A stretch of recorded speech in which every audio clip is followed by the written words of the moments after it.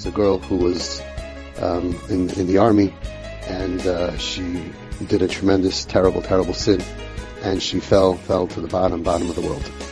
And it was so bad, and she felt so guilty that she wanted to kill herself. So her Rav, or whoever this person was, came to the Chazon Ish. The Chazon Ish said that the Gemara says here, Hure Avera Kosher Me Avera. Thoughts of sin are worse than the sin itself. He said a new pshat in the Gemara. After you sin, thinking about the sin is worse than the actual sin. Tell her, forget about it as if it never happened, and move on. Ignore the whole thing, and move on. And she listened, and she built a beautiful family, etc., etc.